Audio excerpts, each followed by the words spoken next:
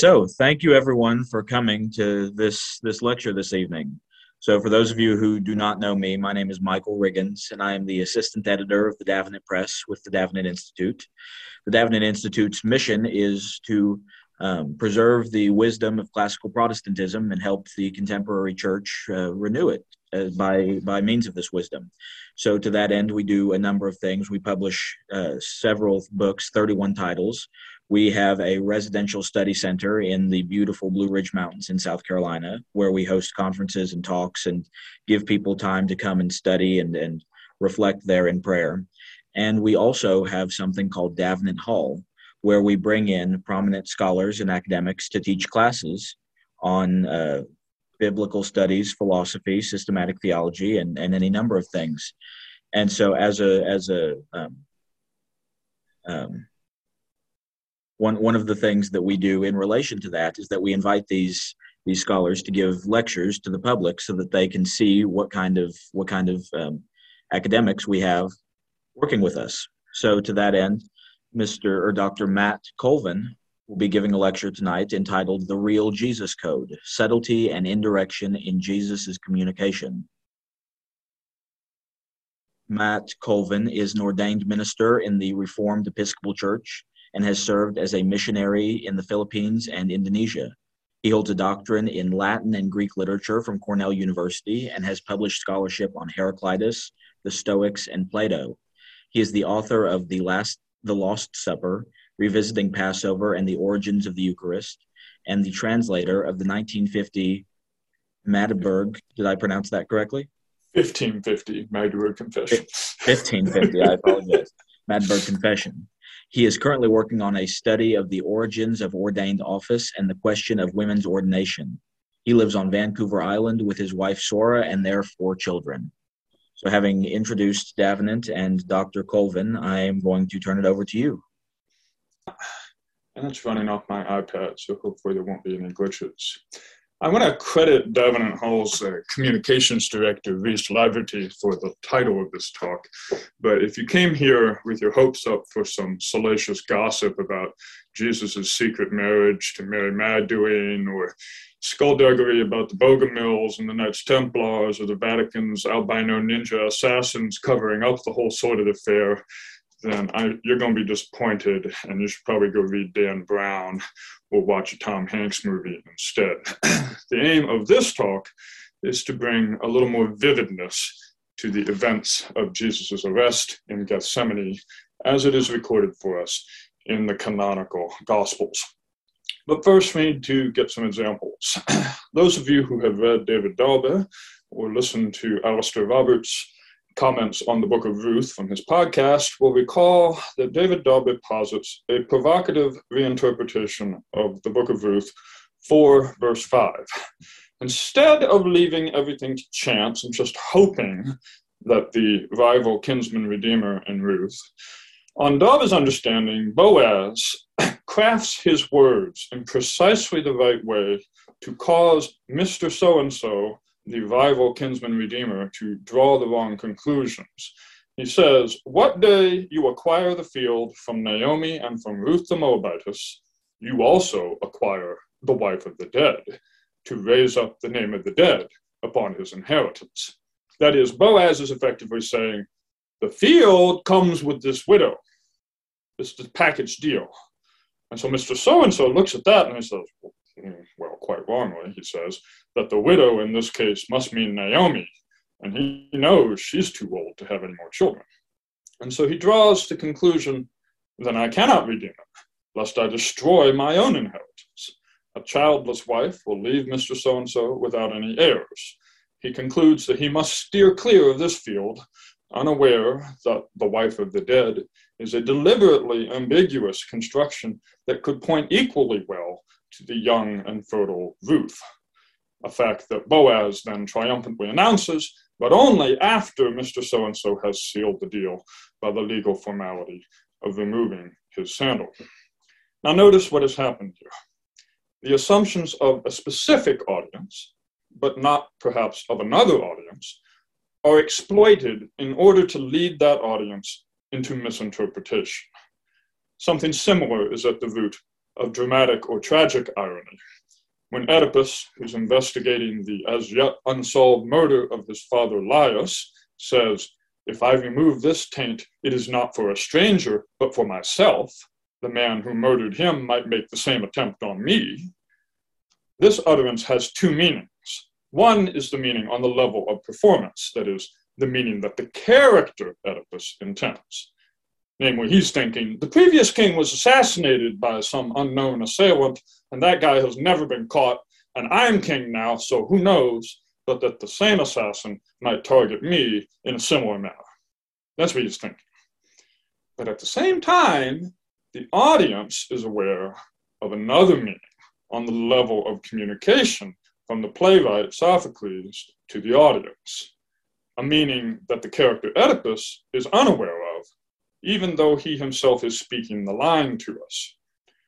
Okay? That's dramatic irony. And there's a further case. I plucked this meme from one of my Facebook friends. Some weapons need no introduction. And there it is at the lower right, Socrates' favorite weapon, the elenchus.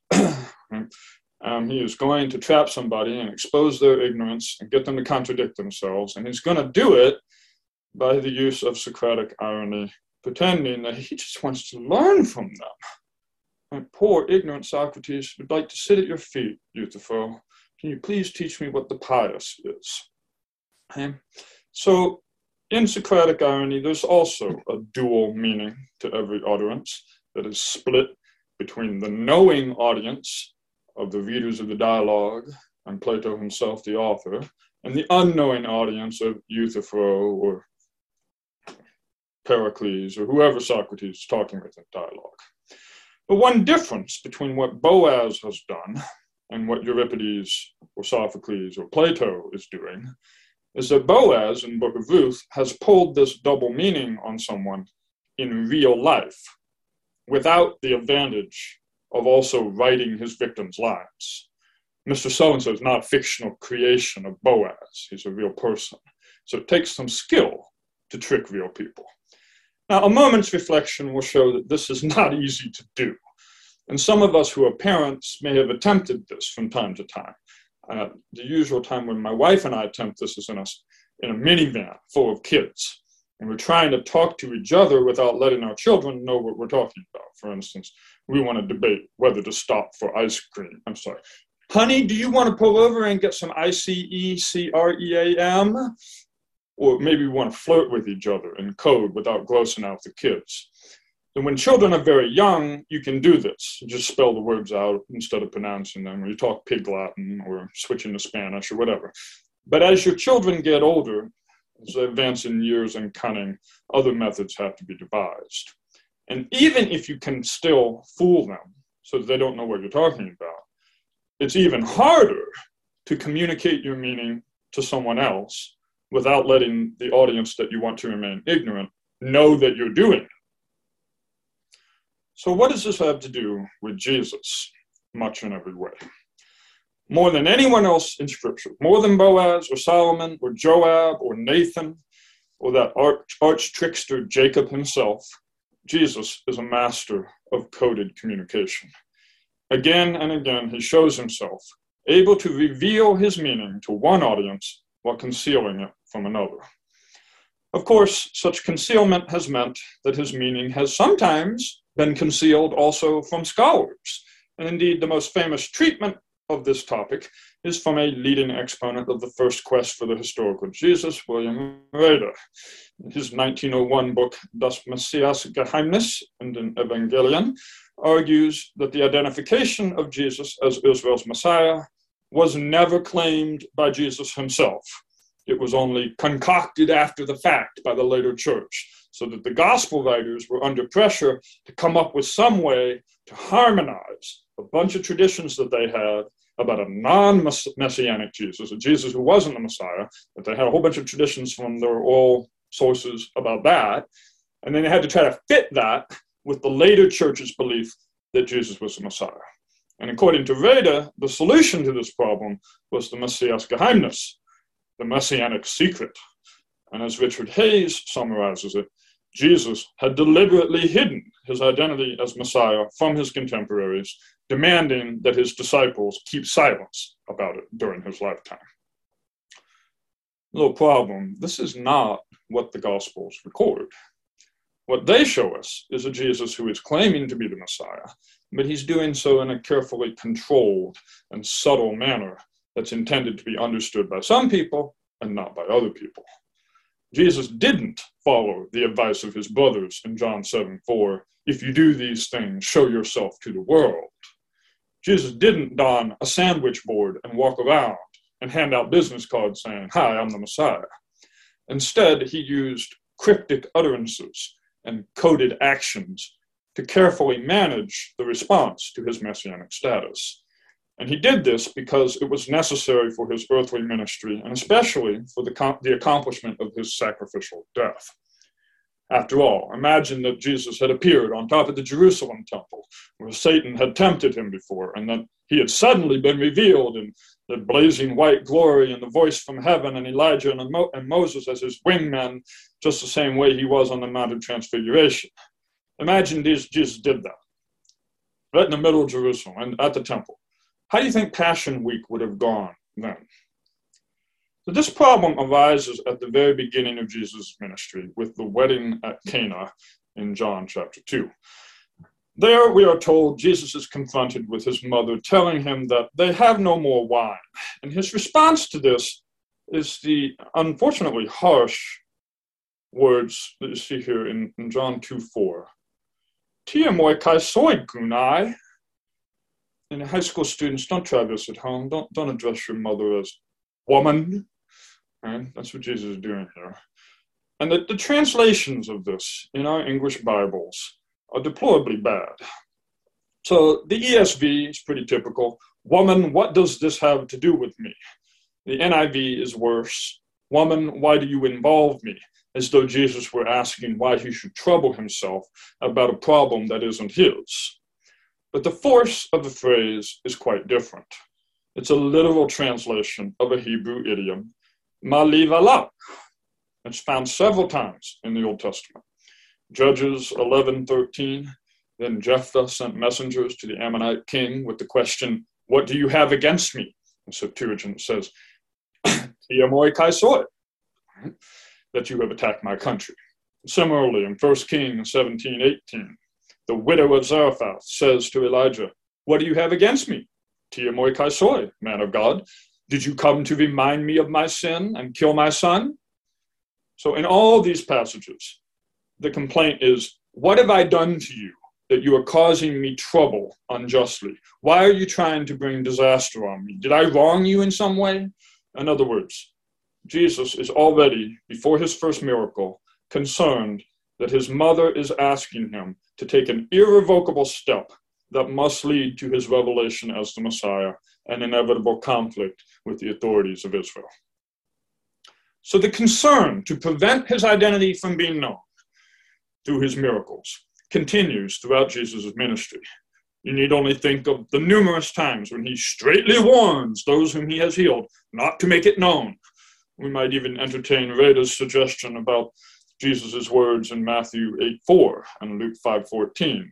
When he has just healed a leper, he tells him, "See that you say nothing to anyone, but go and show yourself to the priest." This command, Reda says, is capable of bearing the appearance of an effective means of diverting attention away from Jesus. For this and this alone will be the point of the demand. Jesus, that is, Mark's Jesus, Reda adds, wishes to hide himself behind the pronouncement of the priest. In other words, priests are in the habit of examining lepers and pronouncing them clean if their skin discoloration has disappeared. That's still one of the things that priests do. So Jesus is intending to sort of pass off the healing that he has just done as though it were a spontaneous recovery to be verified by the priests. Despite the fact that this trick requires the temple still standing and requires the priesthood still officiating and still examining lepers, Reda nonetheless ascribes it not to the historical Jesus in the time of the temple, but to Mark's Jesus, which of course he thinks is very late. Other than miracles, the most prominent feature of Jesus' ministry was his teaching, especially his parables. Now, parables are, as a genre, deliberately ambiguous and frequently presented to a hostile audience. They belong to the same class of literature as fables, with their origin in the discourse of slaves to masters or other subaltern figures in need of plausible deniability when they're talking to a more powerful person. No, master, I wasn't talking about you. Please don't beat me. It's a story about a frog or a fox or a crow or a bull. Right? Parables are used in the Old Testament when indirect communication is desired. For instance, the prophet Nathan has to confront David about his adultery and murder in 2 Samuel 12, or the wise woman of Tekoa interceding with David at Joab's behest for the banished Absalom in 2 Samuel 14. Parables afford their tellers an opportunity to target their communication or to divide their audience into knowing and ignorant, knowing and unknowing audiences. That is indeed part of the purpose of parables, as Jesus himself professes in Matthew 13:13. Therefore I speak to them in parables, because seeing they do not see, and hearing they do not hear, nor do they understand. Often the Gospels record the different or disparate responses of the ignorant audience and the knowing audience to Jesus' words and symbolic actions. So, for instance, in Matthew 21, Jesus is riding into Jerusalem on a donkey, which is a obvious acting out of Zechariah 9:9, behold, your king comes to you, etc. It's a way of claiming to be Israel's coming king, and his coded action finds its mark unerringly. The multitudes that went before are a knowing audience, and their response evinces their knowledge. Hosanna to the Son of David, blessed is he that cometh in the name of the Lord, Hosanna in the highest. That's what they say. They get it. Meanwhile, the city of Jerusalem is the ignorant audience. All the city was moved, saying, who is this? The parable of the wicked vine dressers is another example, and in fact, it's the exception that proves the rule. Jesus tells it in Jerusalem during the Passion Week when he's bringing things to a climax. Matthew 21:45 notes the reaction of the hostile audience. When the chief priests and Pharisees had heard his parables, they perceived that he spake of them. Or Mark 12:12, similarly ominous notice, and they sought to lay hold on him, but they feared the people, for they knew that he had spoken the parable against them. That is, they recognized themselves in the wicked vine dressers who are attempting to kill the heir of the vineyard. The fact that Jesus' meaning in this parable is understood both by his targets and by the people is itself noteworthy. It means that Jesus is ready to run the risk of antagonizing the chief priests and Pharisees more openly. There's no need to divide his audience into knowing and unknowing, because his hour is almost here. The techniques of Jesus' indirection are manifold. One is the title, The Son of Man. There is by now a huge literature on this phrase, not least Maurice Casey's book, The Solution to the Son of Man Problem. Suffice to say, it is an Aramaism, ba'anash, and it means literally someone, a human being. It's also a way for Jesus to talk about himself in the third person without any direct self-reference, and with the added benefit of echoing Daniel 7:13. One like the Son of Man came to the Ancient of Days. Another instance of indirection would be the non-denial response that Jesus gives to 3 titanic questions during the Passion Week. First question, are you the Christ, the Son of the Blessed One? Asked by the high priest in Matthew 26:64. Second question, you are the King of the Jews? Asked by Pilate while Jesus is on trial. And finally, a little bit earlier, is it I who am to betray you, Lord? Asked by Judas in Matthew 26:25. And to all of these questions, Jesus' answer is, amarta, su epos, you have said it. Now, this gets frequently misunderstood. Some people translate it. In fact, you can find Bibles where it's translated, you have said correctly. In other words, that it's simply a way for Jesus to say, yes, bingo, you got it right. That's not what it means. David Delbert illuminates the meaning of the phrase by a story from the Tosefta, Baba Kama Kalim 1:6, which records a dispute among the rabbis over whether a certain entrance to the temple had required a washing of hands and feet. After the war with Rome, Rabbi Simon the Modest, in the presence of Rabbi Eliezer ben Hyrcanus, professed that he used to enter that particular gate of the temple without washing first. Whereupon Eliezer, a giant in learning and piety, yet rudely domineering, asked him which was more esteemed, he or the high priest. Simon kept silent. Eliezer, you are ashamed to admit that the high priest's dog was more esteemed than you.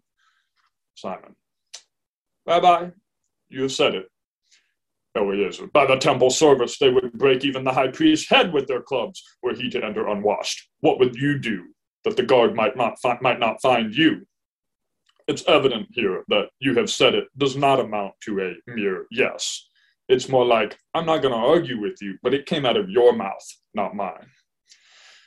With these things in mind, then, these various methods of indirection, let us now turn to the scene that the advertisement for this talk probably led you to expect, with its painting of the Last Supper after Leonardo da Vinci, namely the interactions between Jesus and Judas on the night of his arrest. It is Judas to whom Jesus directs one of his "you have said it" replies when Judas asks, "Is it I, Lord?" And actually, that's not a quite accurate translation, for Judas's question in Matthew's gospel is, "Me ti ego e me, Rabbi?" Where me ti expects a no answer, right? Surely not I, num, in Latin. Consider then how Jesus's "you have said it" reply must be construed. It's not equivalent to, "Bingo, Judas, you're going to betray me." With his second person verb of saying, Jesus is casting the responsibility on Judas himself. The other Gospels' accounts of this moment are not easy to harmonize, but it's not impossible either. The likely solution is to say that they represent the reports of different witnesses about the same events. Mark's Gospel omits the dialogue with Judas specifically. Luke reports only a general debate among the disciples. They began to debate among themselves or with each other about who it was going to betray him. It's John's gospel that gives us the most interesting account from Jesus' innermost ring, and it's that account that I would like to examine now. Remember the audience. Pace Leonardo, it's not just the 12. There's a larger group gathered, and indeed they have been sent ahead to prepare the upper room for the Passover, since Mark 14, 16, and 17 says that his disciples went forth and came into the city and found as he had said unto them, and they made ready the Passover. And in the evening he cometh with the 12. So other disciples made ready, and then Jesus with his inner circle of the 12 arrived later. And again, Jesus' answer to the initial question of who would betray him only makes sense against the background of a larger group. He says, "It is one of the 12 that dippeth with me in the dish," Mark 14:20. So not any of the larger group that's not sharing the dish with him.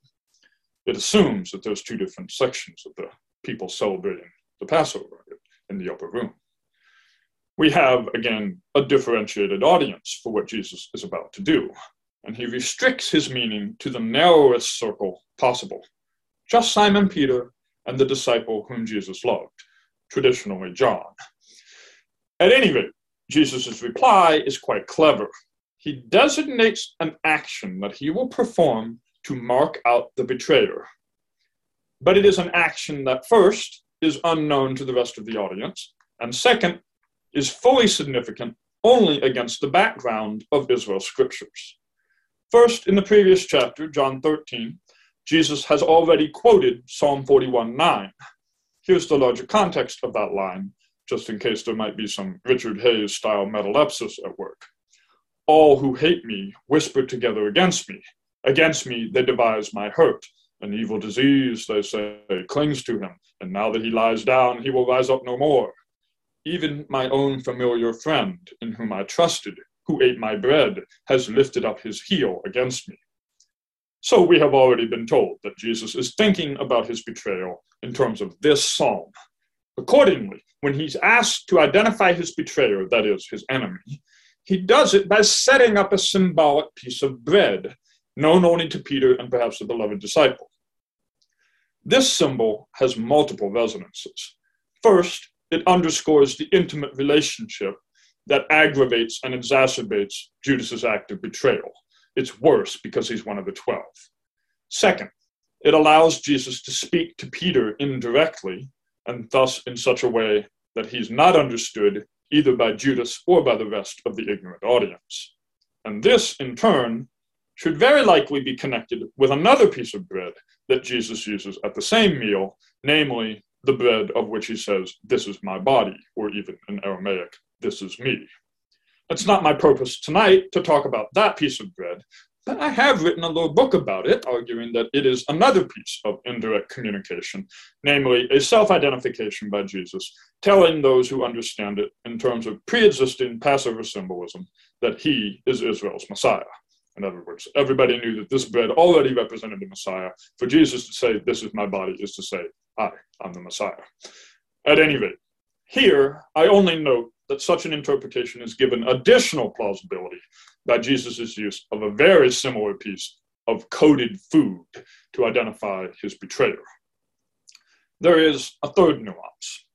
Proverbs 25:21 says, "If your enemy is hungry, feed him, trephe altan. If he's thirsty, give him a drink." So far, so good. That is the reading of Codex Alexandrinus and Codex Vaticanus. Codex Alexandrinus and Codex Sinaiticus.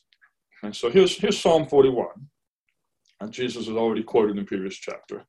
And then Proverbs 25:21. Okay, so we look at it here. This is from the Vals Hanhart Septuagint. And we got this verb trephe. If your enemy, your ekthros, is hungry, pena, then trephe auton, an imperative. Okay.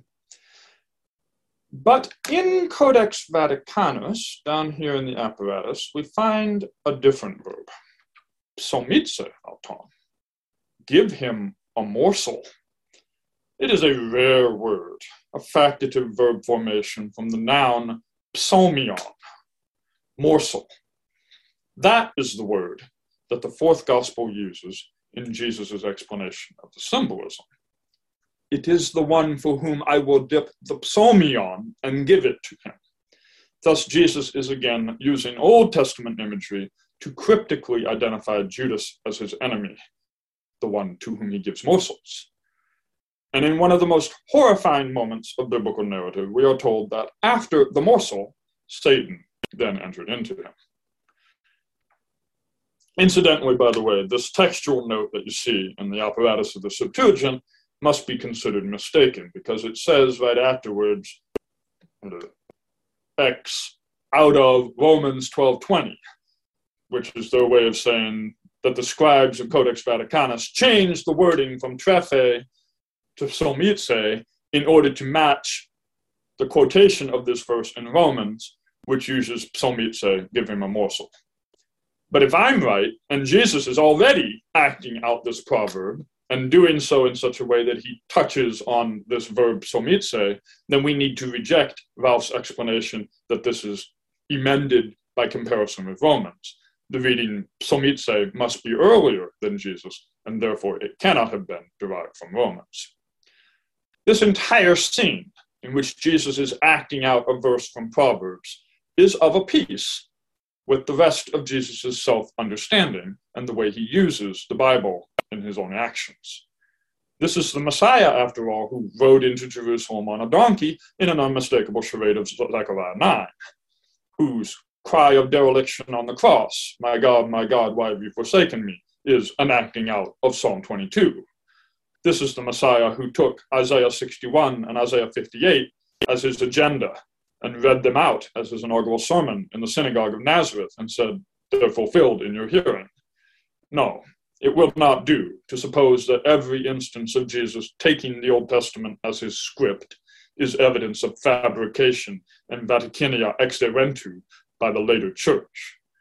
I'm reminded of critical scholars who mark the Song of Jonah from the belly of the fish, which is made up of a whole bunch of verses from the Psalms, and they grab it and they say, a later addition, something added afterwards to the surrounding prose narrative, as though there were anything implausible about an Israelite prophet knowing the Psalms and praying to God with all the verses he could think about that concerned drowning in the sea.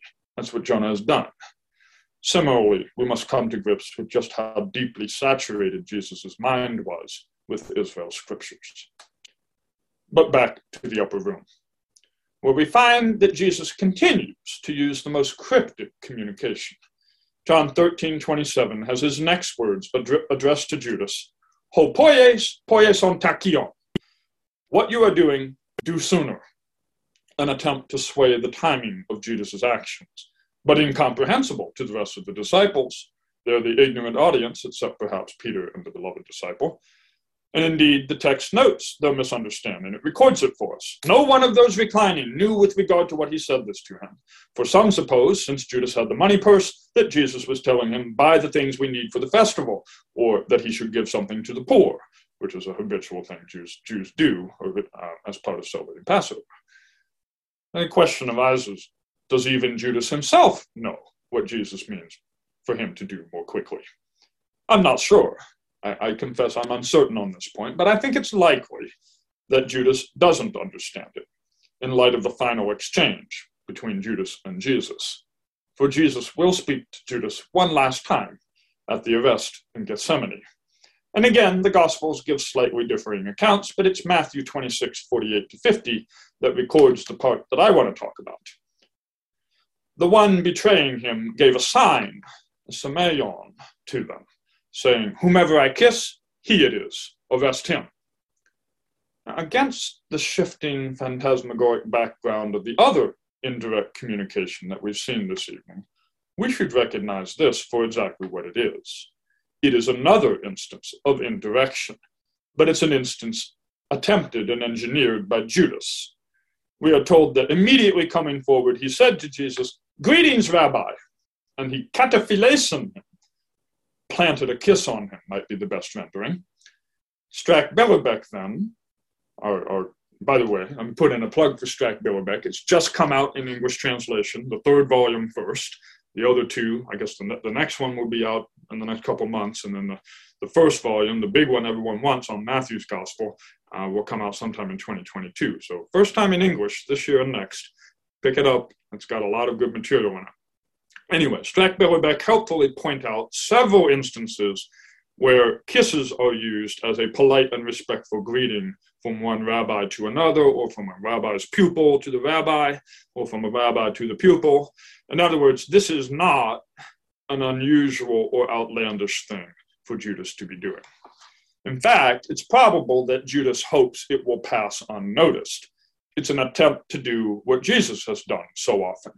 Judas wants to communicate to his co-conspirators and the armed band that he showed up in Gethsemane with, without letting Jesus or the other disciples know what he's doing. He wants the armed band from the chief priests to be the knowing audience, and he wants Jesus to be the unknowing audience. But it doesn't work, because Jesus knows exactly what he's doing. And there follows a phrase that has puzzled scholars. And so he kissed him, kataphilesin, and then Jesus said to him, here's the phrase, hetaive ephopare. But Jesus said to him, and notice my rendering, but Jesus said. I grabbed that day, and I want it to mean but. And it's true that it might be a mere and, but I hope to give you reasons to think that the contrastive but is the right rendering. First, there's the address of Judas as hetairos. Hetaive. Friend is too strong for this word. Maybe the Australian mate, or the communist comrade, or the word a buddy captures it better. The word has a long history in Greek literature. It's the word that Odysseus uses for all his sailors who get eaten by Cyclops and Lystragonians and Scylla. It's Plato and Xenophon's word for Socrates' philosophical circle of young men that love to hang out with him and hear him embarrass people. Against this background, Jesus' use of hetaive is an implicit rebuke of Judas for acting in violation of an existing relationship of loyalty and comradeship. But in Matthew's Gospel, hetaive also appears in chapter 22:12. When that's Jesus' parable about the man without a wedding garment. And the king in that parable, after he addresses that man as hetaive, how did you get in here without a wedding garment? He follows that up with bind his hands and feet and throw him into the outer darkness. We're reminded of Judas. Immediately he went out, and it was night. There remains the vexed grammar of the rest of Jesus' utterance, "Epho pare." And here your English Bibles once again have failed you. I'm not going to rehearse them all, but the most common renderings are the King James versions, "Friend, wherefore art thou come?" or the NIV's, "Do what you came for." They're both wrong. NASB goes with the NIV, "Do what you come for." ESV, "Do what you came to do." Others have, "Why are you here?" All of this is a mistake. First, there can be no interrogative force. Jesus is not asking Judas a question. If we look at the Greek, this pronoun here, ho, is from the relative pronoun, hos, he, ho. It is not an interrogative. You cannot use it to ask a question. It means that for which you are here, not for what are you here. Second, the imperative rendering "do this" is also unwarranted, for there is no command. There's no verb at all. Right? The thing for which you are here, no verb. Jesus is saying that for which you are here, much as we might say to the point, without a verb. No need for false speeches addressing me as rabbi, or coded kisses to avoid looking like you're betraying me. You are here to betray me, and you've done it. Don't dress it up. Don't put extra spices. Don't put any frills. Don't put any distractions. Not only is this a more literal and true to the Greek rendering, it's also easier to harmonize with the words that Jesus says to Judas in Luke's gospel. With a kiss, you are betraying the Son of Man, an utterance that pierces through the veiled symbolism and exposes the ugliness behind it. Jesus is letting Judas know that his attempt to dissemble his meaning from Jesus has not succeeded. And indeed, he's only doing what Jesus has already planned and intended that he should do. We are now in a position to see the error of the liberal Roman Catholic scholar John P. Meyer's approach to the story of Jesus' betrayal by Judas. For Meyer, Old Testament texts like Psalm 41 or Proverbs 25, with its talk about the morsel, have been applied to the story after the fact by the most tenuous of connections. He writes, "Most of the scripture texts cited apply to Judas only by a broad stretch of the imagination. We have here a prime example of the application of the criterion of embarrassment. An embarrassed church was evidently struggling with the scandalous fact of the betrayal, a fact that was too well known to deny, and it did the best it could to find some Old Testament text that could qualify as prophecies of the tragedy. None of the texts taken by itself could have given rise to the idea of the betrayal of Jesus by one of the 12. On the contrary, I think we see a strikingly vivid realism and historical veracity to Jesus' utterances and actions toward Judas, and especially his use of the Old Testament. It is not merely that he quotes them as adornment, but he acts them out and uses them as material for his subtle communication. The nuances that we've discussed tonight bear on their face the unmistakable mark of Jesus' personality. They are the words and actions of a man completely in control of the events of the Passion Week, not least in control of who understands what and when. It had to be so. If they had known, they would not have crucified the Lord of glory. There is one more piece of indirect communication in Gethsemane that is worth mentioning here, but it's not by Jesus or Judas. It comes from Simon Peter when he cuts off the ear of Malchus, the high priest's servant. There's Giotto's rendering of that from the Arena Chapel. You see Peter leaning over with his knife. It is a curious episode for many reasons. First, there's the fact that none of the synoptic gospels actually names Peter as the disciple who wounded the servant of the high priest, nor do they name the servant. It's only John's gospel that gives us both these names. The servant is Malchus, Mr. King, John 18:10, and Peter is now named explicitly as the perpetrator. Why this difference? Richard Bauckham helpfully points out that in the synoptic gospels, Malchus is simply referred to as the servant of the high priest, the servant with the definite article. Now, the high priest certainly had more servants or slaves than one, Bauckham says. Commentators have therefore been hard-pressed to explain the definite "the" in this case. Perhaps the meaning is that this servant of the high priest was the officer in charge of the arresting party. He was the most important person in that party, but his name may have been remembered in the early Jerusalem church not simply for that reason, but also because of the injury to him, which remained, so to speak, an unsolved crime, of which Peter was the as yet undetected perpetrator. Malchus was an influential person in the high priest's entourage, with a personal grudge against the disciples of Jesus. Thus, the synoptic gospel writers, working soon after the events of Jesus' earthly ministry and in an atmosphere of fear and persecution, leave out Simon Peter's name as a matter of protective anonymity. We don't want anybody to find out who actually did it. John, writing his gospel later, has no such concern. Probably Peter is already dead, and therefore he freely names both Simon Peter and Malchus. A second question is this: why the ear? Are we to think that Peter struck Malchus's ear at random, kind of like Mike Tyson biting Evander Holyfield's ear?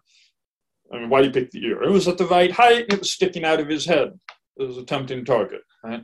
Or maybe Peter was aiming to chop his head in half, and he just kind of missed and struck a glancing blow on the side of the head that chopped the ear off. This question is addressed by David Daubert and Rostovtsev in a couple of articles from the 1930s. And they point out that in Josephus, in his Antiquities 14:13, the Maccabean priest king Antigonus II chose the ears as a target for mutilation in order to disqualify his rival Hyrcanus II. Being afraid that Hyrcanus, who was under the guard of the Parthians, might have his kingdom restored to him by the multitude, Antigonus cut off his ears, and thereby took care that the high priesthood should never come to him anymore, because he was maimed, while the law required that this dignity, the high priesthood, should belong to none but such as had all their members entire. In another passage of Josephus, in the Jewish War 113, section 270, the same episode is described differently. Antigonus himself also bit off Hyrcanus's ears with his own teeth as he fell down upon his knees to him, so that he might never again be able, upon any change of affairs, to take the high priesthood again, for the high priest that officiated had to be complete and without blemish. So we have a Hasmonean priest mutilating the ears of his predecessor and rival, precisely in order to disqualify him from the high priesthood. Daubert and Rostovtsev point out that the same action was taken by a rabbi, Yochanan ben Zakkai, from the Second Temple period, roughly contemporaneous with the Apostle Paul. The Tosefta in Tractate Parah, about the sacrifice of the red heifer, 3:8, records, the Sadducean high priest arrived in a state of cleanness, contrary to the principles of the Pharisees. Yochanan ben Zakkai performed the traditional rite of the elders and indeed displayed exceptional courtesy. How fit you are for the high priesthood, he says, this Sadducee. Then, however, when the high priest came up from his immersion bath, with all preparations complete to deal with the red heifer, he's ready, he's clean, he's all set to go, the rabbi comes up and slits his ear, thus disabling him from cultic service. What Peter did to Malchus was by no means random. The targeting of the high priest's servant and the type of injury inflicted were quite deliberate. As Daubert puts it, it was a very well-chosen insult. The wound was of a type which, had it been inflicted on the servant's master, would have forced him from office, and there can have been nobody who did not understand. This observation leads to a further detail. As Rostovtsev notes, there is variation among the words used by the four Gospels for the wounded body part of Malchus. Luke calls it tous, the plain vanilla word for ear, but Matthew's Gospel calls it to'otion, with a diminutive, and Mark and John use to'otarion, another diminutive. They may simply mean ear in Hellenistic Greek, but some scholars have seen them as words for the earlobe specifically. That is, the part of the ear that would have been pierced with an awl for the ritual of keeping a slave for life in Exodus 21:6. It was not then a random slashing, but the targeting of a very small but ritually significant body part, clearly communicating intended insult to the high priest himself. And it is of a piece with some of Peter's other mistakes. Lord, this will never happen to you, and let us make 3 tabernacles, one for you, one for Moses, one for Elijah. He didn't know what he was talking about. Peter has, as yet, no clear understanding of what Jesus is about to do. An armed resistance to Jesus' arrest, coupled with insults to the high priest, well, such a brash and blatant threat is not part of Jesus' agenda. He promptly puts a stop to it by healing the ear, telling Peter to put the sword away. There will be a confrontation between Jesus and the high priest, but it will not be with swords, and it won't be in the garden. In conclusion, I hope you see now how Jesus is in total control of his communication during the Passion Week, how the Old Testament is not just window dressing applied to his words as ex post facto typology, but is woven into his communication, and how the unfolding of events is orchestrated by Jesus' revealing and concealing his meaning from Judas and his disciples. Thank you. So, Mr. Wiggins, what is the procedure now? Thank you for that lecture. That was wonderful. I think that everybody enjoyed that. So at this point, we are going to take about a 3 to 5 minute break to give everybody a chance to think of some questions. I see that everyone is familiar with how to use the chat box, but there is also another box next to it specifically for Q&A. So you can submit your questions, and I will choose some of the best ones and read them out to Dr. Colvin, and he will answer them. You can also submit questions through the chat box, but it would be a lot easier to moderate if you submitted it through the Q&A. So let's give it about 3 to 5 minutes. Taylor in the chat is on to me, right? This was actually a covert advertisement for Greek classes, right? I made a meme once that showed Anakin. Is it possible to learn this power? Yes, it is. Just sign up.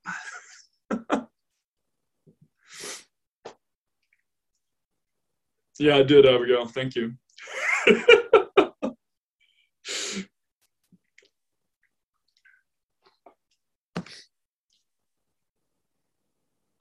Very good.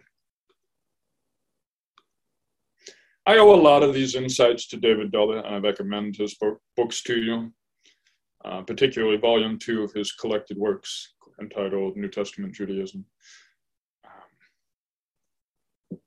This past summer, I taught a course for Davenant Institute, for Davenant Hall, rather, on Jewish background of the New Testament. We talked about several of these ideas in that course. Hoping to teach it again in a year or two. Won't take much, Caleb. Let's have some questions.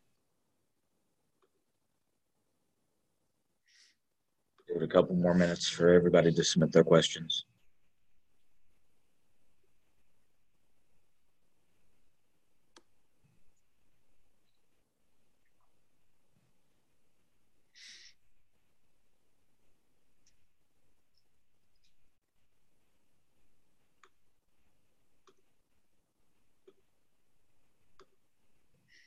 Maybe I should offer my students some bonus points if they ask one.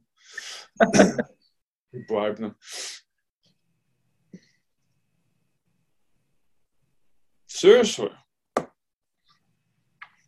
1 brownie point if you ask a good question. Okay, we'll give it 1 more minute.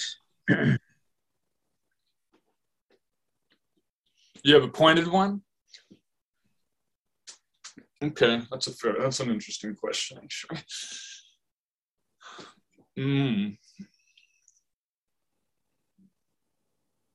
Let's see. So someone asks, how accurate are our current translations of the Bible?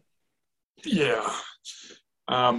So in early, Second Temple and later Judaism, we have targums, right? So translations of the Hebrew Bible into Aramaic for the use of congregations that don't speak Hebrew, don't understand Hebrew. That's sacred language, but we've got to turn it into a language understanded of the people, as the 39 Articles put it. Well, you need to understand that your English Bible is a targum. Okay? It is. I think I was sitting in class, not in class. I was sitting in a sermon. Bill Clark, I don't know if I've told you this story, but Rob Zoe at Church of Our Lord in Victoria, was my previous pastor. he was preaching a sermon, and he got to some point, and he said, if you want to know what the Greek translation says, you're going to have to ask Matt. And I shouted from the back pew, it is not a translation! Right? The Greek is, in the Septuagint it is, but the New Testament, no. So the answer is, and I've got my Greek reading students here, and they have to read New Testament with me. And you guys can attest that, yes, your English translations are really quite good, right? They get it right 99% of the time. And that's good enough for you to know the gospel and know the Lord and be saved. But if you want to have extra vivid insights, if you want to catch every nuance, then you're going to need to study, and you're going to need to receive the gifts that God has given the church of scholars. Right? They're not there for no reason, and all your translations in English were produced by them. So it's valuable and essential for somebody to be doing this job and learning the languages. But your English Bible is pretty good. That would be my answer. What would you like me to do next to Michael? Let's see. Here's a good one. So someone has a methodological question. He says, I've often heard cautions about using the rabbinic literature to interpret the New Testament because of its later date. Can you interact with that and offer some insights about how to use this literature responsibly? Yeah, that's a really important question. And it's actually one that David Instone Brewer, who is an expert in Jewish background in the New Testament and in rabbinic literature, I think he teaches at Tyndale House in the UK. He has added a special preface to the English translation of Strack-Billerbeck, warning about chronological mistakes. So the answer is, no, we can't just blithely back project everything the rabbis say from the Talmud, Jerusalem Talmud from 450 and Babylonian Talmud from 550 or later, or even from the Mishnah in 215, 250 AD. We can't just blithely grab traditions and practices that the Jews have from those documents and assume that they're at work in the New Testament. What we can do is when we see something puzzling in the New Testament, Jews behaving in ways that we don't understand, it might well be worth looking at the Talmud or the Mishnah or the Targums or other rabbinic literature and seeing if there's any traditions that maybe were preserved for a couple hundred years. And some of my students have done work on this. Abigail, for instance, gave a talk from my Greek class about Jewish rules about Jews not using vessels together with Samaritans, right? Because Samaritans are unclean. Well, that's a ruling that we know the Jews passed. A Sanhedrin, shortly before the Jewish War, declared all Samaritans to be unclean with the uncleanness of menstruation because they'd never been properly purified. Well, we only know about that from rabbinic literature and later. Right? But it's pretty obviously also at work in John chapter 4, because the woman says, or maybe it's John, it's unclear where the narrator starts talking, but you have nothing to draw with and the well is deep. Jews don't use vessels together with Samaritans. Why not? Because of this cleanness business. So that's an instance where there's something illuminating to be gained from rabbinic sources. For my own part, I think that the pendulum is swinging back toward use of rabbinic sources. I think there are valuable insights to be had. Yes, we need to be careful about chronology, but there's little excuse for Christians being lazy about it anymore. I think that there have been, I've encountered pastors who say, no, don't look at the rabbinic sources. That's precisely the sort of wicked, Pharisaism that Jesus was opposed to. Well, that's not fair. The rabbis preserve cultural usages, cultural norms, figures of speech, idioms, ways of expression, rituals, all kinds of things that is also at work in the New Testament. These are sister religions split off from biblical Judaism. So there's value to be had. Does that answer? I'm curious, whoever asked that question, if you want to press me any more about it, you'd be welcome to. If not, next. It's a really interesting line of inquiry, and if another question is submitted, I'd put that to the front. In the meantime, someone else asks, are there any significant parts of the New Testament where followers of Jesus utilized his methods and used some covert code language, or was that not widely used, if at all, because they were explicitly stating that Jesus was the Messiah after his ascension? Yeah, it isn't a hidden thing anymore, is it? That's a great question, and I'll admit I haven't thought a lot about it. The first candidate that springs to my mind is the Apostle Paul, and I'm actually teaching a course for Davenant Hall right now on Luke and Acts, and one of the coming weeks we're going to be discussing the speeches that Paul makes. And one of the things that we've seen in our research for that course is that Paul is actually extremely careful about what he says.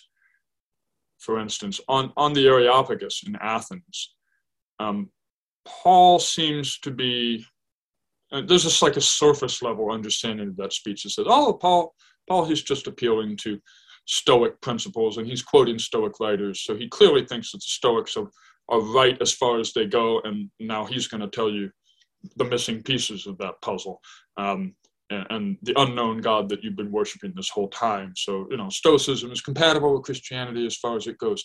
Well, no, actually, if you read Paul's speech carefully, and here I commend everybody to read C. Kevin Rowe's World Upside Down, which contains a fabulous analysis of Acts 17. If you read it carefully with Rowe, you'll find that it's as though Paul is really hedging his bets a little bit. He's choosing his words super carefully because he knows that he would eventually need to sit down with anybody who's persuaded by his speech and explain to them the differences between Stoic panentheism and the divine omnipresence of Yahweh, between Stoic cyclical history and reincarnation versus Jewish and Christian doctrine of resurrection. That all kinds of points. Paul has carefully walked this tightrope, a knife's edge between pleasing and tickling the ears of the Stoic hearers on the Areopagus, and then on the other hand, holding fast to the deeply Jewish and deeply controversial world picture that he's actually himself believing, namely that God has set a day when he's going to judge the world with justice by the man he has appointed, and he's given the proof of this to all men by raising him from the dead. Well, that's not something that fits in Stoicism. But it's a really good question. It's one I'd like to think more about. Thanks for asking it. Can I look at the chat here? Daniel has a question about other indirect communication. Yeah, I didn't cover the half of it in tonight's talk. Certainly the fig tree, that's coded communication, and no one would miss it. There are others as well that are, for instance, N.T. Wright suggests that if you have faith like a mustard seed, you can say to this mountain, be uprooted and cast into the sea. Well, what's this mountain? And Wright says probably the Temple Mount. In other words, this is probably a statement about judgment coming on the Jerusalem temple. So coded communication. Fig trees, of course, there's Old Testament roots for that imagery, that it stands for Israel. And so for Jesus to wither the fig tree and to say, may no one get fruit from you ever again, that's active judgment upon Israel as the planting of Yahweh that he expects fruit from. And of course, the demand for fruit is a motif common to all kinds of utterances of Jesus. Right? You got the wicked parable of the wicked vine dressers. It's not a fig tree, it's vines in that case, but it's still the owner of the vineyard wants the fruit from his crop. And there it's not the tree itself, it's the stewards of it, the vine dressers who have the tenant farmers who owe the fruit to the master. And all this goes back to Isaiah chapter 5 and the song of the vineyard. Judge, please, between me and my vineyard, says the Lord. So yeah, it's a recurrent biblical theme. Do try to use the Q&A. I will go ahead and answer JJ's question.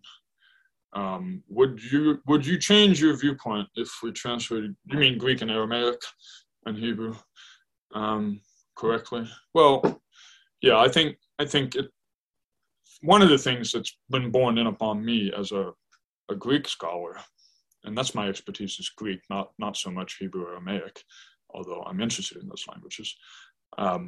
It's been borne in upon me how much you really do need to know those Semitic languages, Hebrew and Aramaic, in order to fully grasp what's going on in the Greek of the New Testament.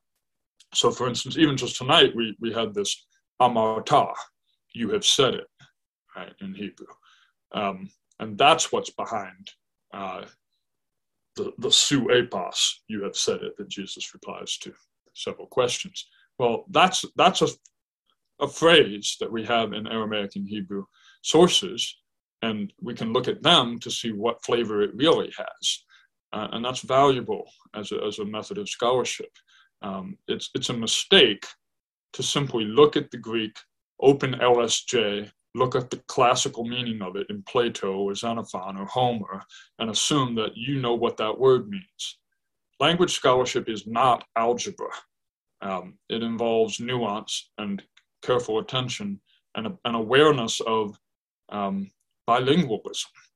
And there's a very interesting book by Maurice Casey called Aramaic Sources of Mark's Gospel, in which he argues that there are a lot of expressions in Mark's Gospel and then also in Matthew and Luke that show evidence of interference. That's when somebody is a native speaker of one language and then they're speaking a different language. It shows up. Expressions and constructions and ways of talking from their first language seep into the way they speak the second language. And Casey shows that happens in the Greek of the New Testament as well. Probably not least because, yeah, that's right, Bill Clark. Probably not least because the New Testament Gospels are the product of eyewitness testimony from native Aramaic and Hebrew speakers. So, of course, their Greek is going to sound a little funny. What would you like me to answer next? Let's see. So somebody wants to know if this Jesus' method of speaking, indirectly speaking in code, if that originates with him or if there are significant instances of it in the Old Testament. Or, I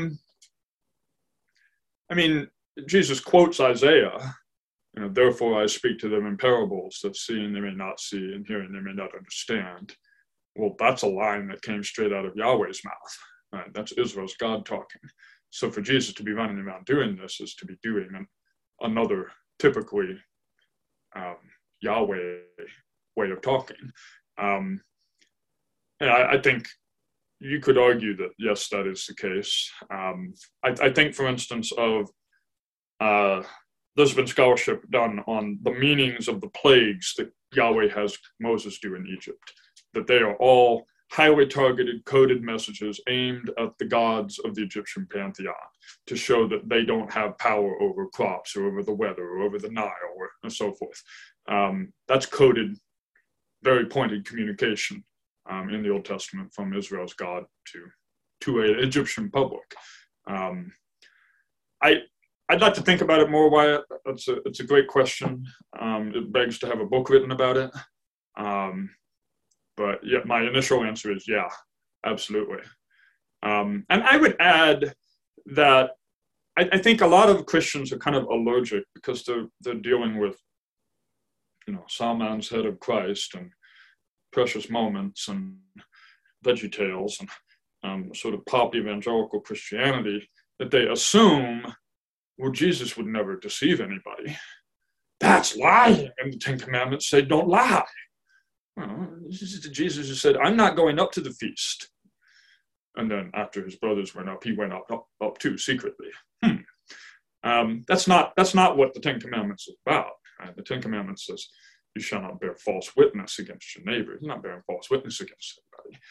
But in deceiving, I opened this talk with the example of Boaz. And when I first discovered that reading of the book of Ruth, it totally shifted what kind of a story it was.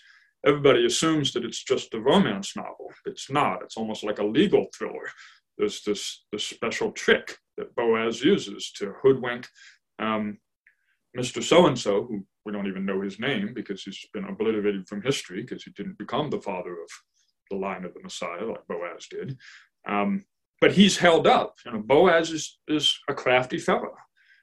Jacob is crafty and is praised for it in the Bible. And the Bible doesn't condemn Jacob for being a trickster. I think that's another misreading. And people say, "Oh, Jacob had to run away from his home and from his brother because he'd been a liar and a trick, a cheat." And don't be like Jacob. Well, that's not a biblical attitude. Ultimately, Jesus is the greatest trickster. The principalities and powers, the rulers and authorities, the joke was on them. They got hoodwinked and fooled and crucified. Anyway, so that would be my answer to that one. There's several questions about application and how the things that you're saying should change our beliefs and practices. But one specifically says, how would/should the modern church's practice of communion change in light of the idea that the breaking of the bread was a coded message? I think one thing it should tell you is don't leave right after you get the bread, because you don't end well if you do that. For this answer, there's a lot more recommendations that I would make, and the last chapter of my book entitled "The Lost Supper" is devoted to some of those. So, in a nutshell, I think you should use real bread, no styrofoam wafers. Right? Jesus doesn't say, "My body is styrofoam indeed." Right? You should use real wine, not Welch's grape juice, because that's a feature, not a bug.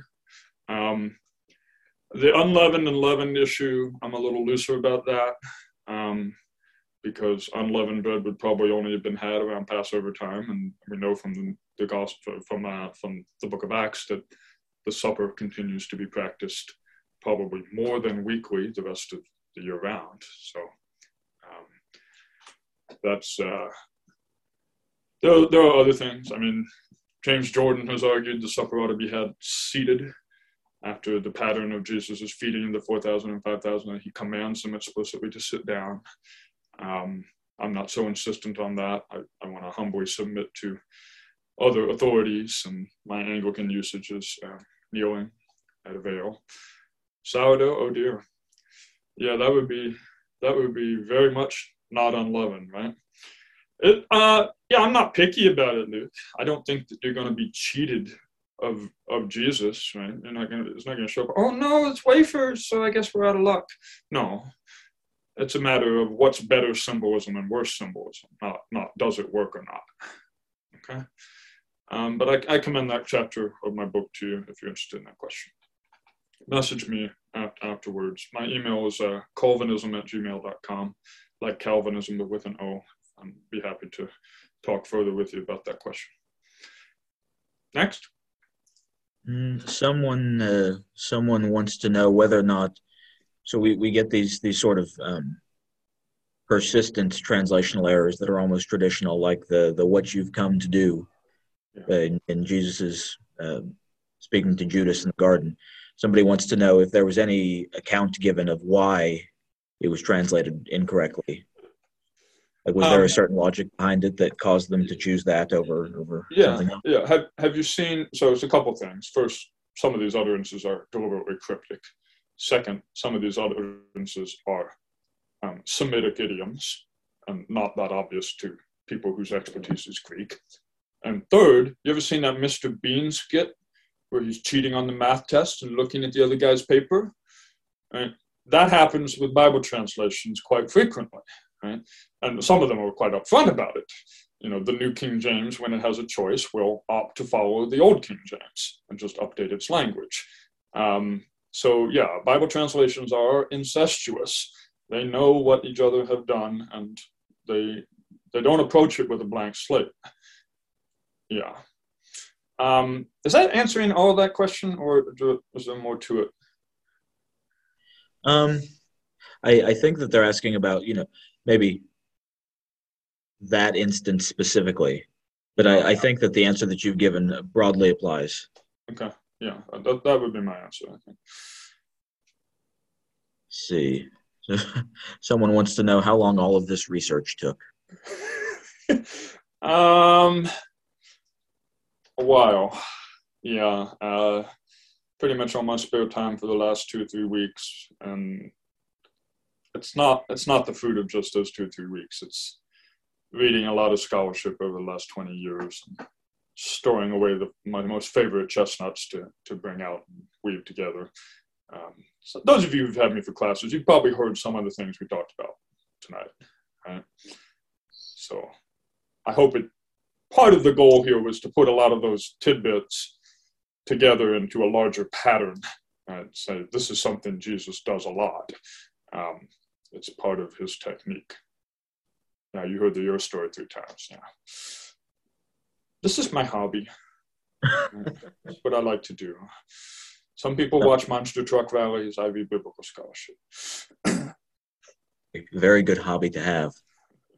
Someone says, how did the beloved disciple and Peter specifically know the bread sign?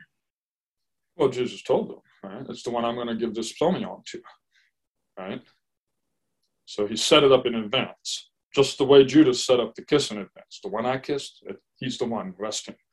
So it's just pre-arranged, artificial, right? It's not like, and that's a difference, by the way, from the claim that I'm making in my book about the bread, the Passover Messiah bread that Jesus is using to identify himself as Messiah. I'm claiming in the book that was probably pre-existing, not something that he had to set up artificially. It was already identified with the Messiah, and all he did was say, and I'm identified with the bread. Therefore, transitively, you do the math. But the sop, it's not a sop, psalmion, the morsel, which, by the way, is an interesting term because the rabbis have legislation about what's the minimum amount of unleavened bread that you have to eat in order to fulfill the commands in Exodus. What's the minimum amount of Passover lamb that you need to eat in order to fulfill the commands? And the answer is always a portion the size of an olive. Don't ask me which olive. Maybe it's a special, aluminum olive stored in the Académie Française or whatever, but that's the rabbinic minimum measure, is the standard olive size. And that's probably what the psalmion refers to, is some minimum amount of bread that he's handed to him. Is that an answer? I think so. Well, okay. Next. And moving through these at very good pace. So somebody wants to know, with all of these errors, where does that leave us English speakers who don't know Greek or Aramaic? You're in good hands, because think about what I told you tonight. How much of it changes your salvation at all? How much of it changes Christian ethics at all? How much of it changes ecclesiology at all? Justification, hermeneutics? Not much, right? You can get along quite well with an English Bible. It's good to live a Christian life with an English Bible. God has revealed to you quite adequate revelation in your English Bible. But if you enjoy learning more, there's more for you. You can never reach the bottom. No, I haven't arrived. I'm still learning a bunch of new things every year. And I would hope that I don't want the takeaway from this talk to be, oh no, my English Bible is wrong, right? Whatever shall I do? I can't trust it ever again. That's not what I want you to take away from it. What I want you to take away is that there's no limit to how far we can research, right? There's continual new riches and nuances and things that we can unfold out of the Bible. A scribe instructed in the kingdom of heaven is like a steward who brings out of his storehouse things old and things new. So I'm hoping you got a little bit of both of those tonight. Next. see. Let's see a funny question. You see one you'd like to answer? Go ahead and Yeah, how often would they cut 1 0 off, or cut off 1 0? Was that often? The answer is, I told you all the instances I know of. That is, it happened twice, but it happened to high priests twice. And when it happens to the high priest's servant, I think that's significant. But no, I don't think it's happening every year or two. All right, you pick one, Michael. Okay. Well, somebody wants to go back to that instance of Jesus talking to Judas. So one of the translational errors that has persisted is translating it as an interrogative. She wants to know why do people do that when you've clearly shown that you clearly cannot. Is that an instance of asymmetricism, or is that something else? Yeah, so let's look at that for a second. Maybe I'll go back to it. Here, so Hataiva Echol Pare. So it's easier for me to see the command version. That could be simply done by ellipsis, except that it's odios. Right? Jesus knows what he is doing, and he has already done it. So there's no need to command him to do it, except, on my reading, it means we don't need all this extra stuff. You're here to betray me. You just did it. Fine, stop. Right? You're not fooling anybody. That's the force of the statement. It's not missing, in other words. It's not missing a verb. But it's easy for me to see that if you think it's missing a verb, then it's easy to make it the command form. The question form, I'll be honest, I don't know what those King James translators were doing, because they're the origin of it. Wherefore art thou come? Right? There isn't an interrogative in there. And worse, in our earliest Greek manuscripts, there's no question mark either. There's no punctuation. I would need to research it a little bit more, but it would be interesting to check what the Vulgate is, because it's possible that the Vulgate might have influenced it for that. Curious. For 2650, why don't we go check the Vulgate right now? Let me do it. My Bible thing has here we go. Matthew 2650. And it's got the Vulgate right now. So dixit ili Jesus, amice, ad quod venisti. That could be the origin of it. Now, any Latinists want to help me out here? So, ad quod is ambiguous because Latin uses quod both as both as an interrogative and as a relative, right? So it could either be to that which you have come, or for that which you have come, or it could be for what have you come. Still, it would be better to have ad quid. Still, yeah, I think we would want quid. I don't know.